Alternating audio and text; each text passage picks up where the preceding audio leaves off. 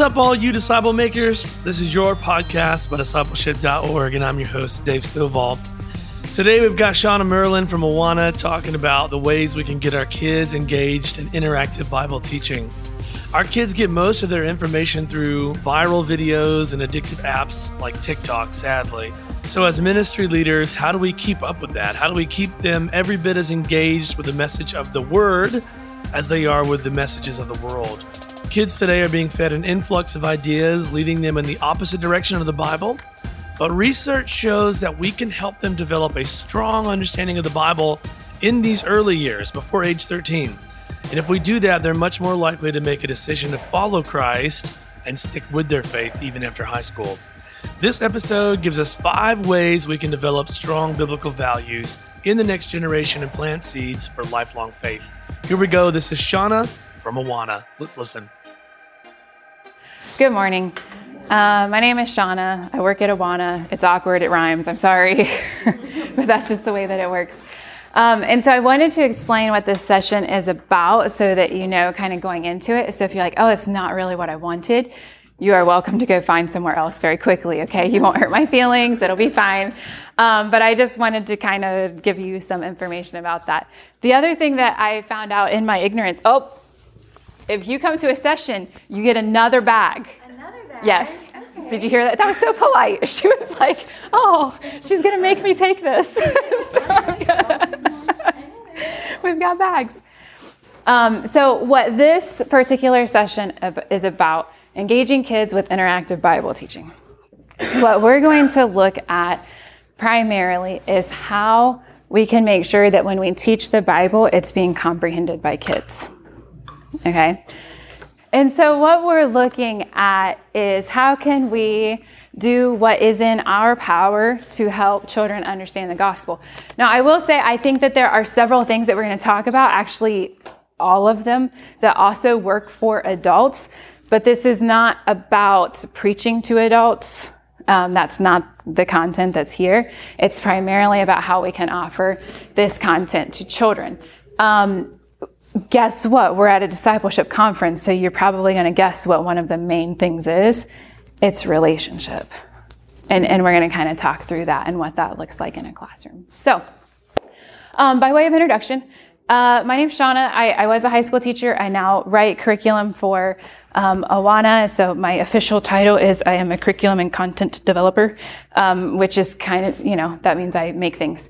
And so when you come out of education, your role is like teacher, and so it's always weird when they come up with these like titles, because I don't really know what titles mean, because I was always just Mrs. Murlin. And so I am a curriculum content developer for Awana. I specifically work on a resource for families. So that's kind of my baby, and that's something that I really enjoy and I'm super, super passionate about. But what we're looking at today could definitely work in like children's ministry circles. It could work for parents at home. It could work for grandparents and all of that. So hopefully you find some information that's helpful to you. If you are not familiar with Awana, our vision is simply that every child knows, loves, and serves Jesus for the rest of their lives. It's a very simple mission that we hope can reach a lot of people. And so we serve about 5 million kids every week, which is a lot of kids. About 3 million of them are in Africa. And so it's through our Africa Schools project where we're actually able to be in a public school system, which is just an answer to prayer. And it's a big open door right now. And so we're trying to run through that open door as fast as we can and to get scripture into the hands of as many kids as possible. We have about 1 million kids in South Asia. So think like India, Nepal, places like that. And then I misquoted this actually yesterday. We have about 400,000 kids here in the United States. And so I like blended 2 stats together and misquoted that. But those are kids that are either going through our Awana Clubs programs or our Bright curriculum, which is a weekend curriculum, like a Sunday school, junior church type program, or they're in some type of family ministry, and our family ministry is called Talk About. So somehow we're reaching those kids throughout the world, which is really, really exciting. We're in, I think the paper that I was looking at this morning, I think it said we're in 134 countries now. So that's where we're at. So there's a scripture verse on the board. Here's what I want you guys to think about, and actually call this out to me because it's really awkward when I ask you a question and you don't answer. When somebody is getting ready to teach God's word, And I gave you the answer. Here's one of them. When somebody's getting ready to teach God's word, what are some verses that they're like, I'm getting ready to teach God's word, so this is what I'm going to think about. This is what I'm going to like put my foot on the ground right here. One of the first verses is, the word of God will not return void. Have you guys heard this? The word of God will not return void. You're absolutely right. The word of God is living and active and is powerful. And according to this verse, it will not return empty, right? When we open God's word, he will use his Holy Spirit. He will open our eyes. We will read it. We will understand. We will hear from him. So the verse, let's quote from scripture, because it is scripture. For as the rain and the snow come down from heaven and do not return there, but water the earth, making it bring forth and sprout, giving seed to the sower and bread to the eater, so shall my word be that goes out from my mouth. It shall not return to me empty, but it shall accomplish that which I purpose and shall succeed in the thing for which I sent it. That is amazing. And it gives us a lot of reassurance when we open God's word, especially when we open it up in front of those that don't know him. Another verse. Anybody else have another verse like this? They're like, oh yeah, I'm getting ready to teach, and here's something I'm going to kind of like think about. There's something I'm going to read, or a way I'm going to prepare myself. Does anybody else have another verse? Anything you think about? Here's another one we hear a lot. For the word of God is living and active, and it's sharper than any two-edged sword, and it pierces to the division of soul and spirit, of joints and marrow, and discerning the thoughts and intentions of the heart. So here's another verse that we really cling to a lot. And so when we think about this verse, the way that I've always pictured this is if you think about a surgeon who's like carefully opening things up, and they kind of have to remove, this is going to be a little graphic, but in the class that I used to teach, we would do some dissections. And so when you dissect something, you are just going in so carefully to split open some tissue and to open things up. And that's always kind of the image that I've had in my mind when I think about this, like God's word can open these things up and expose them so beautifully and so precisely and so powerfully. However, sometimes I feel like we leave out some other verses about teaching God's word. Okay, these are two amazing verses, and they are absolutely true. But I feel like sometimes we forget some other passages about teaching God's word. Okay? So one of them would be 1 Timothy 4. And that is when Paul is instructing Timothy, kind of giving him some of these, final words of wisdom. And what I have in bold here, until I come, devote yourself to the public reading of scripture, to exhortation and to teaching. Do not neglect the gift that you have, which was given you by prophecy when the council of elders laid their hands on you. Practice these things. Immerse yourself in them so that all may see your progress. Keep a close watch on yourself and on the teaching. Persist in this, for by doing so, you will save both yourself and your hearers. I don't know about you guys, but to me, that does not sound like a children's ministry leader who showed up the morning of the lesson and said, but the word of God, it won't return void. Sit down, kids. Let me open it up. And that happens, I think, more than we're maybe willing to say that it does. Okay. This sounds like somebody who is devoting themselves to this practice. There's another verse, and if you know Awana at all, you know why we really like this verse. But this is that an approved workman will not be ashamed because they are rightly handling the word of truth. An approved workman. So this is something that they've put some time maybe and some effort into, that they're rightly handling the word of truth. And so here, this is a really long introduction to say this. There was an evening that I was sitting down, I was preparing a Sunday school lesson for our small church. There's about 6 kids in our middle school class. And it kind of hit me. I was in the middle of taking some classes in learning design, so learning experience design.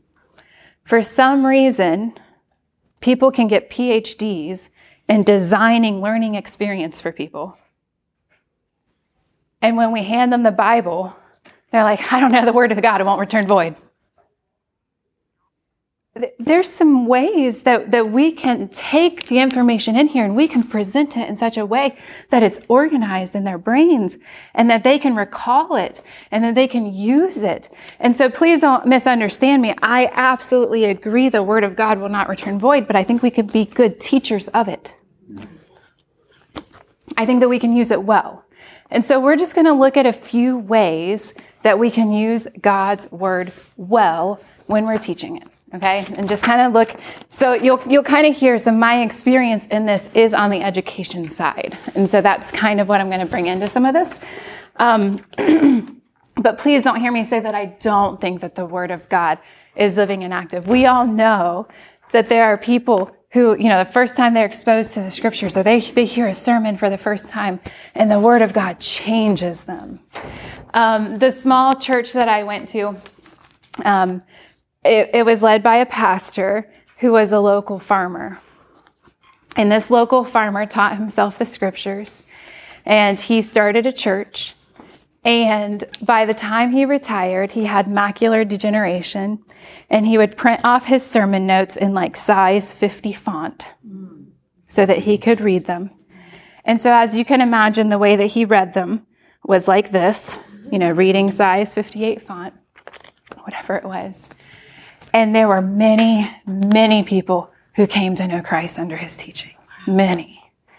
And at his funeral, to hear the testimonies of the people who came to Christ because a man was willing to open up God's word and read it. And this was before we could just, he would type these things out and print them out. It was before all the Bible software that would help you do all these things.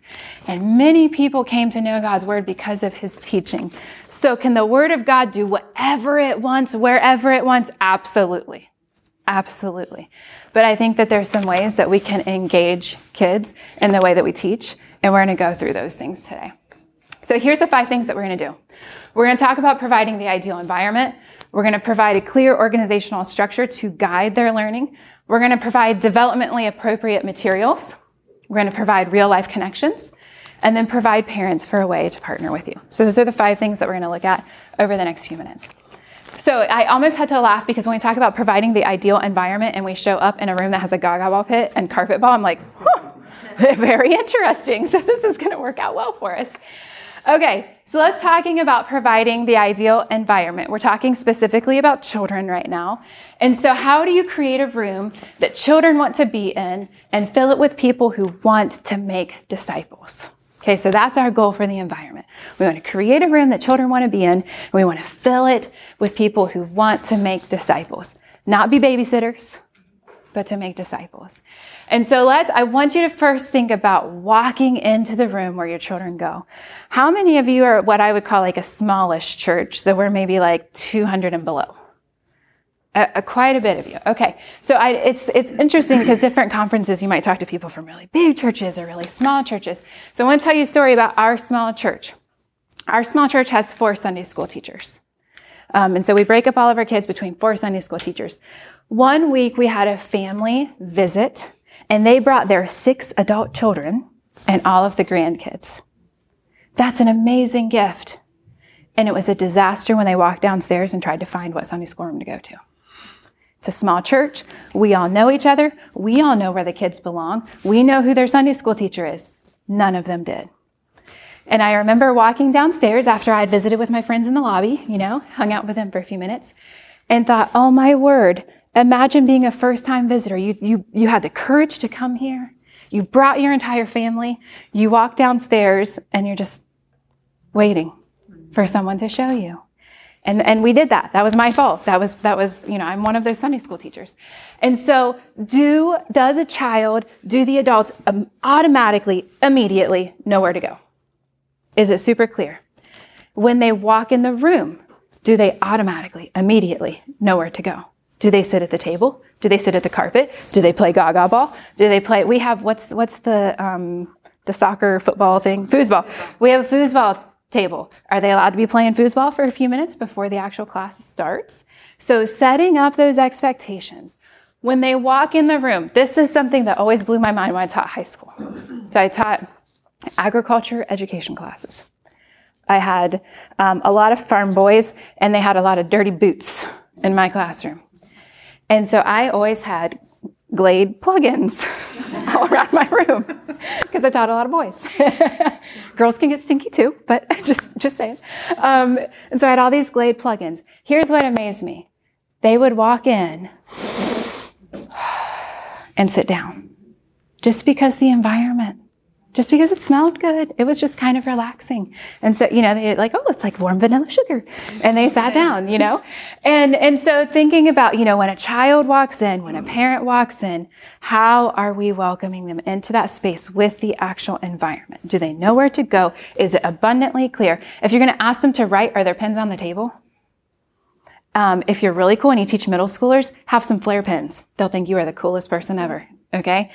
If they're going to need a Bible and they never have the Bible, are you providing a stack of them? Or are you discipling to no, we bring the Word of God with us. That's up to you and how you want to figure that out. This cart cracks me up, by the way. On this side of the cart that you can't see, it says 9 a.m. Bibles. I was like, what happens at 10 a.m.?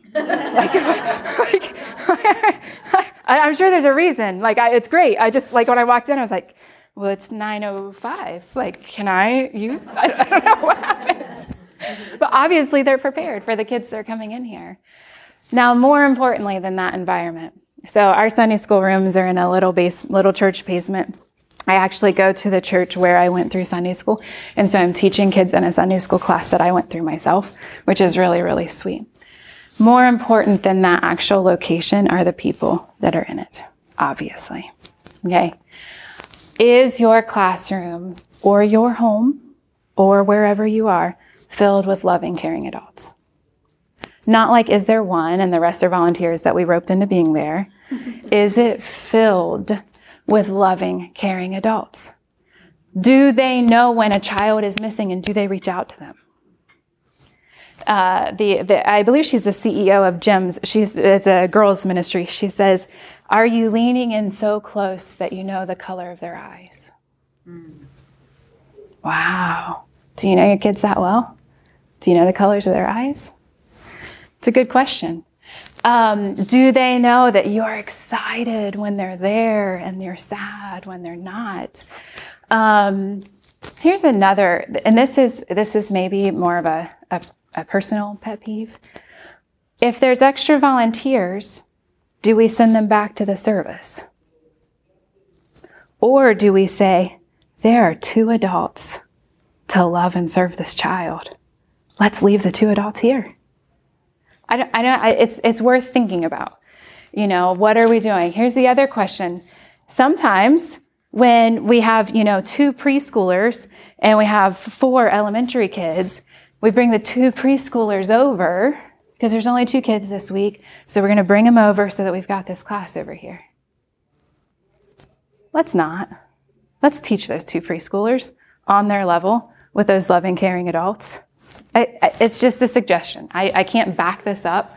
But what I'm saying is if you have a curriculum and you have a plan that was built for those preschoolers, teach it to them and be thrilled that you get one-on-one or one-on-two time with them and eat that up because they're going to eat it up. That's my daughter and my husband traveled with me to this conference. So I have 3 daughters, one of which traveled with us. My husband texted at 7:30 a.m. and said that she has already asked where they can go swimming and what time they can see the movie. And can she use my credit card to buy the tickets to the movie? And the point is she's eating up that time, right? She's got one-on-one time with Daddy. And Daddy's probably still trying to get a cup of coffee down, right? And she's so excited about it. And those kids in your room can be just as excited when they see you and they want to hear from you. My Sunday school teacher, just so you know, microphone man who's editing this, I'm going to cry here in a second. So just everybody know. My Sunday school teacher's name is Grandma Sue. And she's named Grandma Sue because she's everybody's grandma in the church. Not really, that's weird. But she's everybody's grandma in the church. And Grandma Sue she was my elementary school Sunday school teacher. On a Saturday, when I was in sixth grade, my parents got in a really, really large fight that ended in their divorce. And I ended up at church on Sunday morning with my Sunday school teachers. The first people that processed that event with me were my Sunday school teachers. Think about the role that you all have. Those were the first people that processed that event. A few years later, I got married, and Grandma Sue was at the wedding. She had one of her daughters drive her because she doesn't like driving in the evening. So Grandma Sue's at my wedding. A few years later, I have a daughter. She's born with a slight heart defect, and we end up in the hospital for a while. And I had a secret sister during that time. You guys remember secret sister ministries? We don't do them a lot anymore. But I had a secret sister during that time who I was getting encouraging notes from, and she was praying for me, and she was praying for the baby. It was Grandma Sue.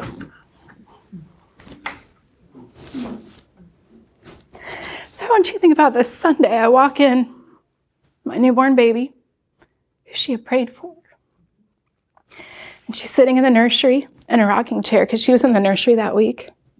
And I put that baby in her lap. I said, Grandma Sue, here's the baby you prayed for. Because you prayed for me when my family fell apart. And here's this baby that you prayed for. And she's healthy. And she's here. And now she's here at our church still hearing from Grandma Sue. Think about that. This power of a loving, caring adult my whole life. I found out last week that Grandma Sue is getting moved to an assisted living facility 2.5 hours away. So on Sunday, I will go see her probably for the last time, I'm guessing, because she is very close to death, is my guess, with what's going on medically. And I've tried to process through, what do you sit down and say to somebody who discipled you your entire life? Who was there when your parents broke up? Who was there when you got married? Who rocked your newborn baby? Prayed you through pregnancies? What do you say to that person? So my encouragement to you is be that person. Think about our kids. They have so much hitting them from so many sides. And we get to be that loving, caring adult, as opposed to, this is my week to volunteer. There's a big mindset that we've got to shift our mindsets, okay? We get to pour into these kids. We get to be the people who make disciples. Children can be disciples too. They can know and love and serve Jesus, and we can help them. And so I thank the Lord for the adults that he has put in my life. Even in a broken family, I was raised by loving, caring adults who poured into me and now pour into my kids. And that changed the trajectory of my life. I am 100% sure. We looked at this graphic last night, so I apologize if this is duplicative information. However, I think it's really important. So we did some research with Barna in a book that's called Children's Ministry in a New Reality. And what they looked at was, if you think about your child and their experience at church, how true are the following things? Okay? And so in green, this is a child who has a meaningful adult relationship. And in blue, this is a child who does not have a meaningful adult relationship. We're typically looking at outside of parents. So they're at church, there's some type of meaningful adult that is there with them. You can easily see that every time green outpaces blue, right? Usually by at least 50%. But I'm going to read some of these to you because I know it might be a little bit hard to see. The child integrates biblical principles into their lives. They study the Bible on their own. They understand crucial principles from the Bible. They understand the big picture of the gospel of the Bible. They memorize Bible verses or creeds. All of those are significantly increased if there is a loving, caring adult in their life. Now imagine if they were 5. And so in the book Sticky Faith, they make the case that we should reverse child to parent ratio or child to adult ratios. And so a lot of times we say 1 adult to 5 children. They said, what does it look like if we give every child 5 adults? What if every time one of your kids walked in the church doors, there were 5 adults checking in on them? Texting them when they're teenagers? My daughter went to Washington, D.C. It's a long story, but she's homeschooled and she went with a public school trip to Washington, D.C. We got a text one night. And she is not introverted. I have another daughter that is. She is not. I got a text one night, Mom, I'm standing in front of everybody and I don't have a seat and I'm ugly crying. Oh. And as a mom, sitting 6 hours away, my heart sinks. And so, of course, what is going on? How can, I'm going to call somebody, I go into mom bear fix it mode, I'm going to go crazy. And so in my desperation, I texted a lady named Cappy and a lady named Chris, and I said, I need you to pray for Grace. She's in an awkward situation. I don't know what to do. I don't know what's going on, but she needs you to pray for him. And so Grace got the situation worked out. Basically, there were not enough tables and chairs at a restaurant. It was a big mistake. They got it all figured out. But she, being one of the only homeschool kids, didn't have a group of kids to sit with when there wasn't enough table space. And so she's literally the one that's standing up there by herself and doesn't know what to do. And so when Grace got in the car, when we picked her up, I said, Grace, what was your favorite part about the trip? She said, that night that we went to the dinner theater. I said, the night that you texted me and you were crying, like ugly crying in front of everybody? Like that's the night? And she said, yeah, it all worked out. And imagine when I could say to her, you know what? Maybe it was kind of confidential, but I texted Cappy and Chris and I asked them to pray for you.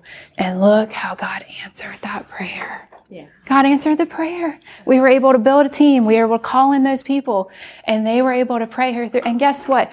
Even though she felt totally left out and abandoned in that situation, she showed up at church the next week. And guess who the first people were that were there to hug her? Cappy and Chris. They were right there. They go to her tennis matches. They're always checking in on her. And I don't take that for granted. It's so precious. Every child deserves that. Every child in our youth ministry deserves that. This is another chart, similar idea. You can see that green is always bigger than blue, right? And so green is a child who has a meaningful adult relationship. And now listen to the categories. My child has friends at church. Their time in children's ministry is important. Church matters to my child. My child looks forward to church. Look at this one. 73% if they have a loving, caring adult there versus 37% on this one and 33% on this one. That's a big difference. My child learns things about faith in church that I cannot teach them, and children's ministry is the highlight of their week if there are loving, caring adults there. So when you go back to your churches, how can we make sure that every child has a loving, caring adult? First of all, choose one and go be their loving, caring adult. Start there. Okay? We can start there. That's easy. Choose one and go be that person. But we really need to offer this idea that we're not here as volunteers, that we're not here as children's ministry leaders, that we're not here to entertain. We are here to love you and share the gospel with you and help you to become a disciple. That's why we're here. And they need to know that. We have to set up an ideal environment for our kids. That took way longer than I thought it would. Sorry. Get a little passionate about this because it changed my life. Literally, it changed my life. And so it's something I believe in completely. Number 2, how can we provide a clear organizational structure? So knowledge that is organized better is recalled better, is the philosophy here. And so let me just show you an example and see if this makes sense. We're going to skip forward. All right. This is a really bad picture. I apologize. I just grabbed that this morning and pasted it in there.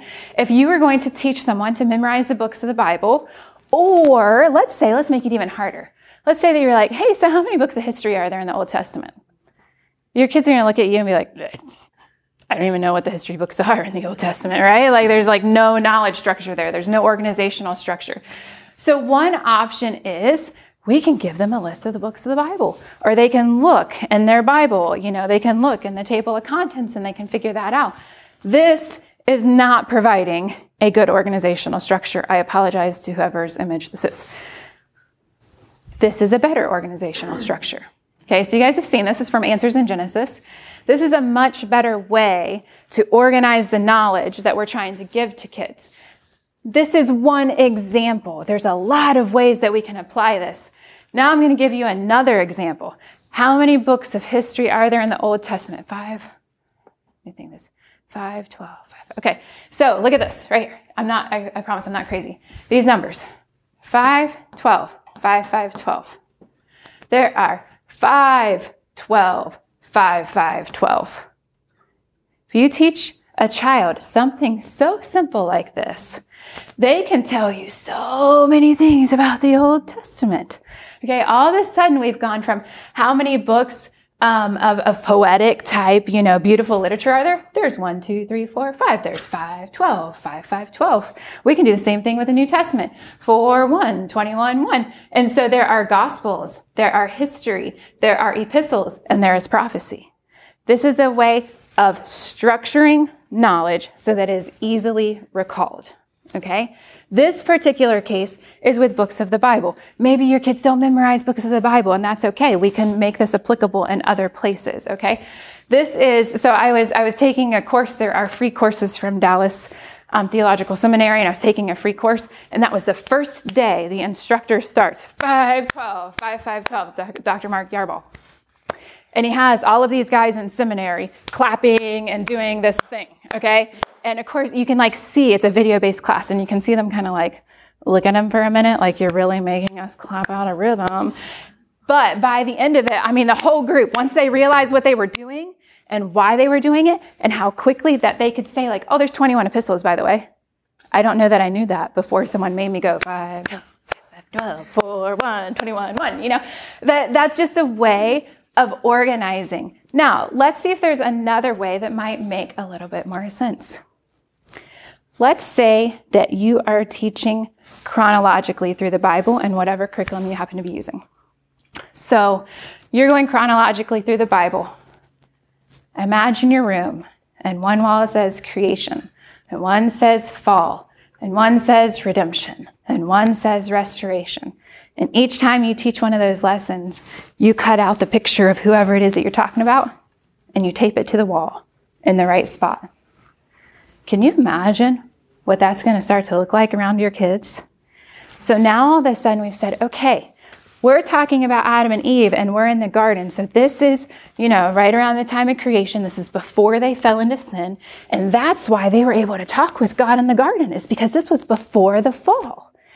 And so also, by the way, when we're reading prophecy and they're like, I don't really understand. You're telling me there's going to be no more tears, and there's no more crying, and there's no more pain, but I look around and I see those things, so I don't really understand. But if we place that on the wall with restoration, we can say, but baby, this is coming. We get to look forward to this. And so by providing a way to organize that knowledge, now kids are able to look at their Bible in a different way. Now imagine if we turn to a passage, this is especially, I would say, with 10 years old and up, and you can say, well, this is after the fall, and we're waiting for Jesus to come. And look how we can see glimpses of redemption that they're looking for. And look what happened when he did come, and he did redeem us on the cross. And so we're able to show them how our Bible is one big story instead of little chunks. I don't know about you guys, but I learned the Bible in little tiny stories that never went together. That was not part of my childhood education. I did not understand how they all went together. But when we can show them that the Bible is one beautiful redemptive story, that opens up so much in their little minds. And then when we can physically show that to them, think about the power of that. And so this is one way that you can organize knowledge so it can be just recalled better. Now, again, this is going to depend on the age of your kids, right? So how can we make this developmentally appropriate? I'm going to offend somebody, and I apologize. Is a sword drill the most developmentally appropriate way that you can teach a kid to look up a verse? I don't know.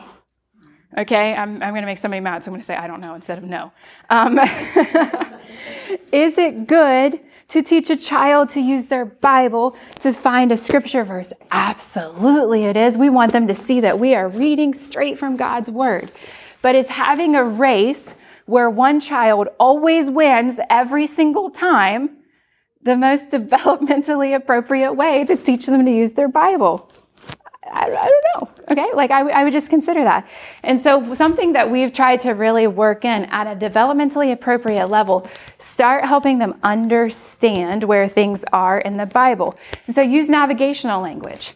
And so, well, that's kind of in the front half. So go to the front half of the Bible, and then let's look for such and such.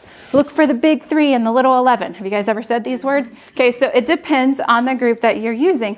but you want to make sure that it's developmentally appropriate. So I have K through 5 in one class. That's because I go to a small church. And so there's only a few kids in that K through 5 age range. I have some kids that can read and some kids that can't. And so that makes finding scripture really tricky because there's always the kid that gets to it in like 30 seconds. And then there's the other girl every single time she's like, but Shawna, I can't read, remember? I'm like, yes, I remember you told me last week, sweetie. And so can the older child who always wins the sword drill help the younger child? Yes, they can. Okay, you're helping them learn to teach others that are younger than them. And so that's a developmentally, appropriate way to go through that. We also want to just set the expectation that we use the Bibles that are sitting on the table, even if they're youngsters, even if they can't read. Do they see me reading from my Bible so that they know that it's indeed God's word? Also, the length of the passage. One of the most humbling moments in my life as a content developer for Awana was we sent one of our lessons to a family for them to check it out and to read through. And so there's this guy, and he's reading through the lesson with his 5-year-old son. And he gets about a minute and a half into it. And the little boy was like, Daddy, this is so long. When are we going to be done? And I have a video of this.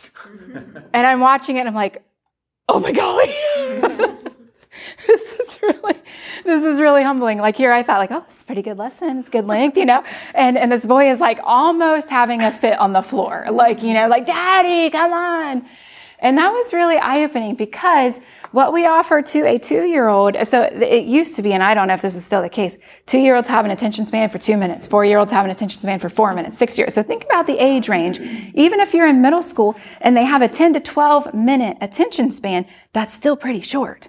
So just think about what we're offering in that amount of time. So you may need to go into shorter passages, but maybe more explanation into that shorter passage.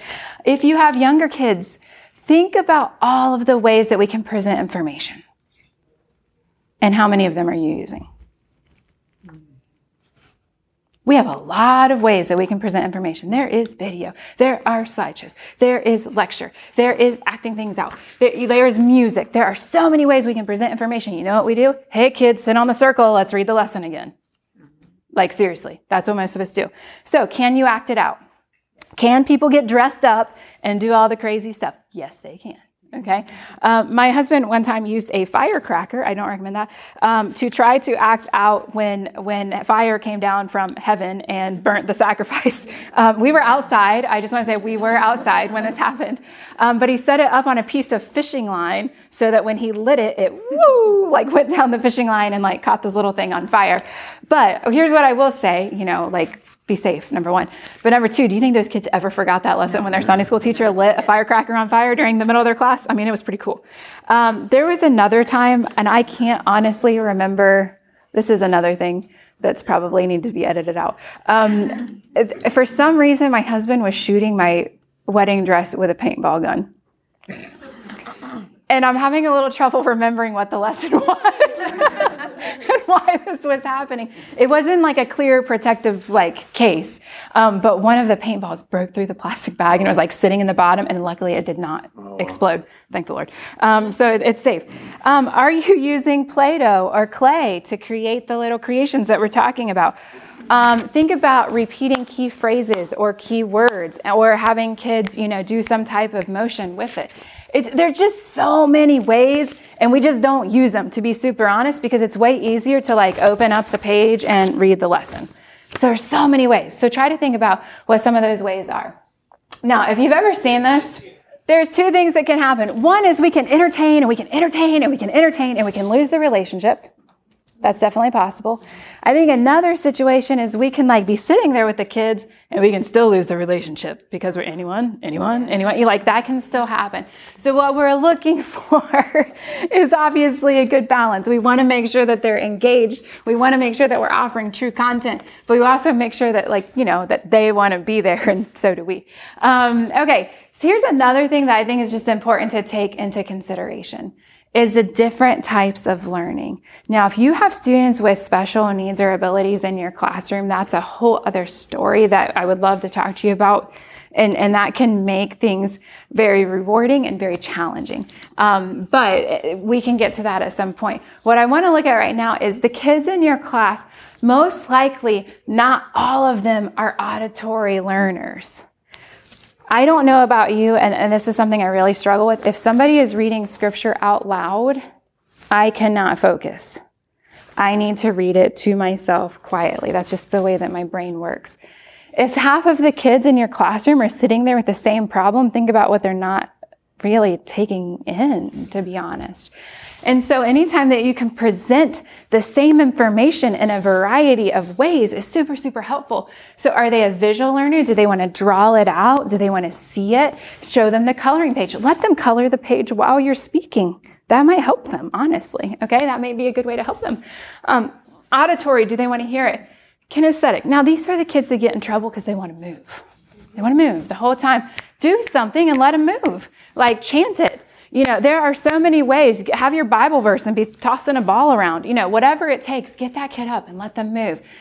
Social learners. These are the people. If you need to say something to like your spouse to process it before you make a decision, that's that kind of learning where it's like, I need to tell you what's going on before I can like fully get it in my mind. So that child retelling the story will be huge for them. And you can hear what they're learning. Some people, especially in the age of remote work, they just like to sit quietly and learn their stuff. You know, they just like to do this on their own. And then there's verbal learners. And they're the ones that probably like know a lot of definitions. And they're the ones that are coming up and telling you all the things that they know because that's the way that they're processing through it. How many of these things can you hit in one lesson? There's probably multiples. And then you're reaching more and more and more kids with the same message of the gospel. So some different ways that we've seen this happen. Different ways that we've seen providing developmentally appropriate language and activities for kids. One way is to try to help navigate through the Bible instead of like just the sword drill using language. And so the book of Luke is in the section of the Bible called the Gospels. This is in the New Testament. Open your Bible, show the kids the title page for the book of Luke, then show them how to get to today's passage. And so just helping them work through the Bible. And so there's just some different ideas here of what that can look like in real life. Okay, provide real life connections. If you are teaching them the Bible and what they learn from you is that there was a big whale, they didn't learn super useful information from your Sunday school lesson or your midweek program or wherever it was that they were. How are they seeing that God's word applies to them today? That's not to say that we're taking it out of context. That's to say, back to our first verse, that the word of God is alive and it is active and it will not return void. And so the gospel, the God's word shows us who God is. And the more that we know him, the more we will love him and the more we will serve him. And so how can we show him those things? So are we answering kids' tough questions with the truth of scripture? Or are we saying, I don't really know? That's kind of a hard question. How can we point them to scripture to answer these questions? So if we're looking at the verse that I'm God and there is no other like me, that answers a very quick question about, do multiple religions worship the same God? Why no, they don't. What did he just tell us? There is one true God.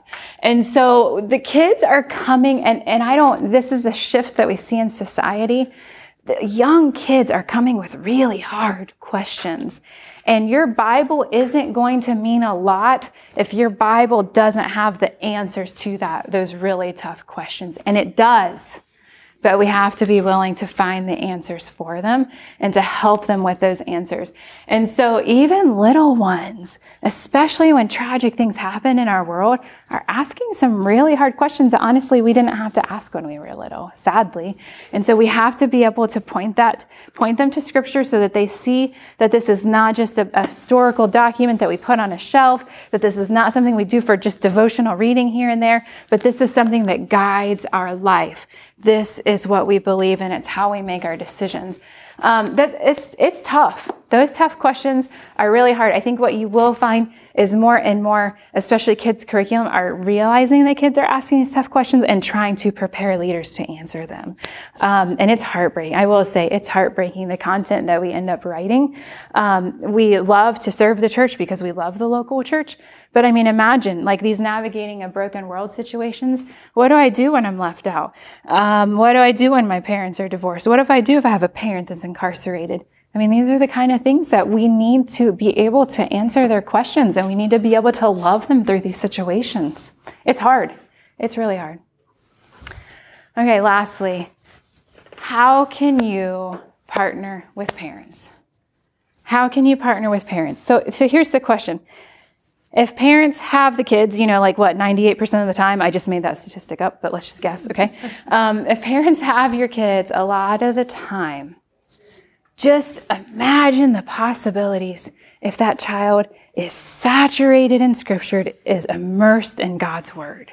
So instead of just hearing this truth, for 30 minutes in your classroom, now they're going home and they're hearing truth echoed over them over and over and over again. And I get it, because here's what's going to happen. You're going to say, we send home the papers and they just end up in the trash can. It's worth a fight. That's all I'm going to tell you. It's worth it. It is worth the energy. It is worth the effort, because if there is one parent who is going home and discipling their kids because of maybe a resource that you send or the encouragement that you give, it is worth it, because now the child is seeing that this is not just a religion for Sunday morning, that this is a religion that can be lived out all week long. So we went over this yesterday, but I'm just going to briefly go over it again for those of you that weren't in here yesterday. But when we asked adults where the primary place of discipleship should take place, we asked parents and we asked children's ministry leaders. Children's ministry leaders, 95% of them said children's discipleship should take place at home. Deuteronomy 6 tells us that, right? That discipleship should take place at home. However, only 49% of parents thought the same. So we have almost all of the children's ministry leaders saying, this is your deal. You go do this. This is all for you.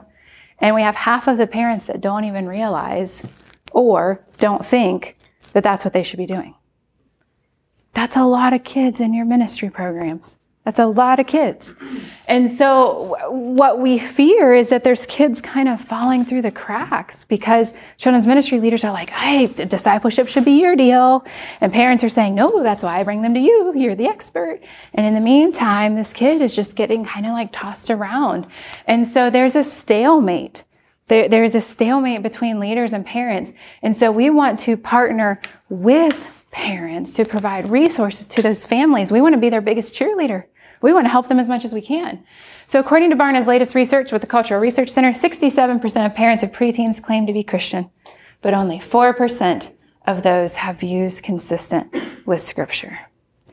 So the parents of the children that you are serving, about 4% of them have a biblical worldview. Some say as low as 2%. Somewhere between 2 and 4% have a biblical worldview. That's scary. It's a scary situation. But we want to help in that situation. So in the book, Transforming Children into Spiritual Champions, they said this: sadly, even when useful information and ideas learned from church experiences are grasped by these children, they are lost or negated in the spiritual confusion that reigns in a typical church household. So I went to church and I learned that God will provide even for the sparrows, even for the lilies of the field. And I see my mom crying over finances. That's confusing. That's really confusing. And so think about the child that, they hear this truth, but they're not necessarily seeing it lived out. So we have got to disciple the disciple maker. We have got to make sure that our parents are also becoming disciples of Christ. But this is confusing. This is showing a mixed message to our kids. And we need to work through this. Did you get, okay, you're good. All right. Another quote, the book Handing Down the Faith is very interesting. If you haven't read it, it's an excellent resource. I will say there's a lot of data in it, so you have to be kind of willing to like read through all of the percentages and, all of those things. But they had this quote: all research in the United States today shows clearly that parents are by far the most important factor influencing their children's religion, not only as youth, but also after they leave home. Parents are the primary influencer, whether or not they think they are. And so how do we equip them? How do we partner with them? How do we help them? Oh, somebody was taking a picture. Did you get it? Whoever it was. Okay. I lost my slide. Okay. And now here's the one that I want to focus on. In a study in 2022, how concerned are Christian parents about their children's faith formation? They said, Christian parents who hope for a healthy, enduring spiritual foundation for their children need the support of a church that recognizes their concerns and addresses them in community. They don't need us to point at them. They need us to wrap our arms around them and help them. They need to know that they can be disciple makers in their homes. And it's startling. Some of the research is startling. And it's why we work as hard as we do on a family resource, because we're trying to figure out what does it look like to actually equip families to do the work of discipleship. So I want you to know there are many things you can do in your classroom. You can provide the right environment. You can provide the loving, caring adults. You can organize, the instruction in such a way that it makes sense and that can be recalled easily. Those are all things that you can do. You can attach things to what we call prior knowledge, meaning like you can say, hey, remember when such and such happened? That's kind of like this. These are all structures that can be in place. But what I would love to point you back to is if you really want success in a lot of these ministries, boy, that, I feel like this says a lot. It's you. It's you. It's if you are willing to have that relationship with a child, 1-on-1, 2-on-1, 3-on-1, whatever that happens to look like. If you're willing to pour into their lives, you can't, those green bars are so much longer. Like that's just crazy to me. And every child deserves to have that Grandma Sue in their life. And the effect that has for generations is just significant. And so I hope that you can go find a child that you can love them well, and that's something that you can pass on to the other members of your church. So I would like to pray for us, and then it is 9:54, and I think there's a session that starts at like 10:15, so you can get some coffee and things like that before you head to the next place. Dear Heavenly Father, Lord, we praise you because your word is alive, and it is active, and it is sharper than a two-edged sword. Lord, that we know it will not return void, and so we praise you. Lord, even if we are the worst teachers ever, you are active and you are powerful and you are the best teacher ever. But Lord, we also know that we have precious, precious children in our care, and that we want to share your word with them, not just so they have a head knowledge, but so it changes their heart and you work through them and they know you and they love you and they serve you all the days of their life. So Lord, we just pray over the children and the various ministries that are represented here, Lord, and we ask that you save them. Lord, we ask that you grow them to be disciples who just love you and make more disciples. And Lord, I just thank you for the dedication of those that are here that want to see more and more and more raised up to know you and love you and serve you. We pray these things in your name. Amen. All right, have a wonderful rest of your day. We'll see you guys.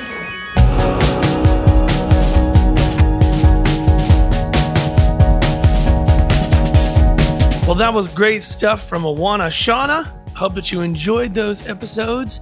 Next up, we're going to be hearing from Jason Hauser of Seeds Family Worship. Jason's actually from my church, so I'm really looking forward to diving into those episodes. We're going to be talking about engaging parents to make discipleship of their kids their greatest priority. So make sure you stay tuned for that. If you haven't already, click that subscribe button. Please tell your friends about this podcast. And let's use this as a way to encourage everyone to make disciple making their priority, their number one goal in their life. All right, y'all. Thanks so much for listening, and I hope to catch you on the next one. So, see you later.